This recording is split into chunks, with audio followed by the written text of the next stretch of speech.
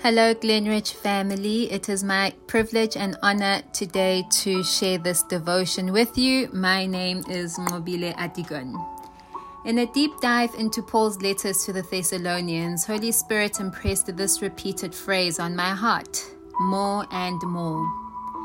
Paul uses this phrase 3 times, twice in 1 Thessalonians and once in 2 Thessalonians.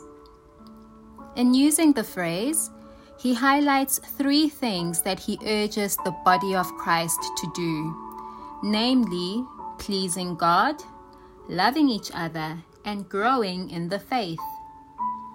With regard to pleasing God, Paul writes in 1 Thessalonians 4 verse 1, "Finally, brothers, we instructed you how to live in order to please God, as in fact you are living. Now we ask you and urge you in the Lord Jesus to do this more and more." In this letter, he also speaks about seeking the approval of men, that it was never their quest. We are not trying to please men, he says in chapter 2 verse 4, but God who tests our hearts. The second use of this phrase is in 1 Thessalonians 4 verse 10, which says, "And in fact you do love all the brothers throughout Macedonia. Yet we urge you, brothers, to do so more and more." This is not new news, as Paul states that they have been doing it and that God taught them to love. Furthermore, Christ himself urges us to love one another as Christ has loved us.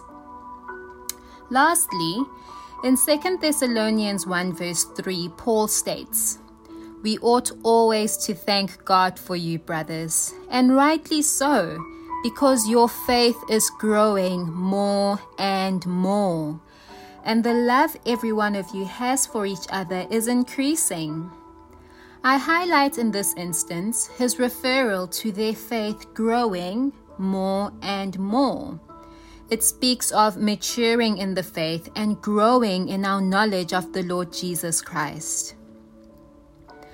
We are called here to please God more and more.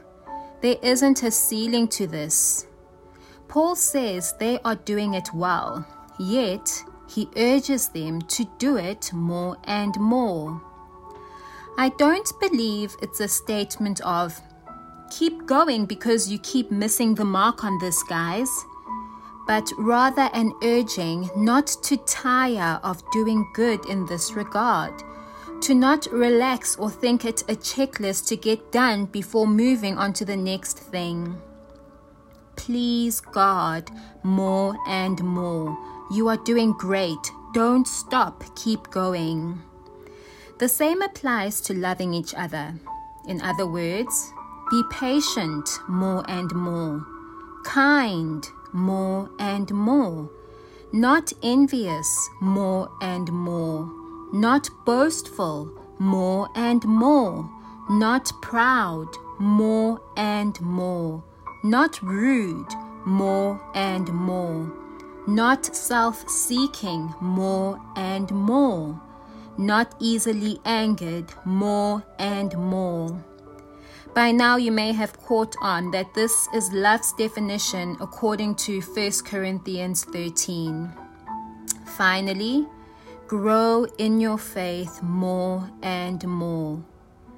Just as last week's breakfast will not sustain you today, so last week's one and only Bible reading may not do as much for your faith as a daily Bible reading.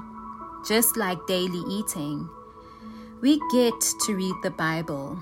We get to commune and relate with the one and only true God, and we must do this more and more so that our faith continues to grow more and more.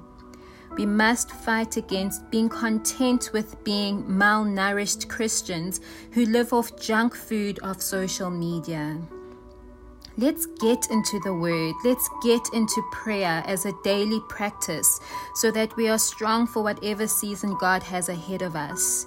Let's do this more and more. So, dear friends, let's please God, love each other, and grow in our faith more and more.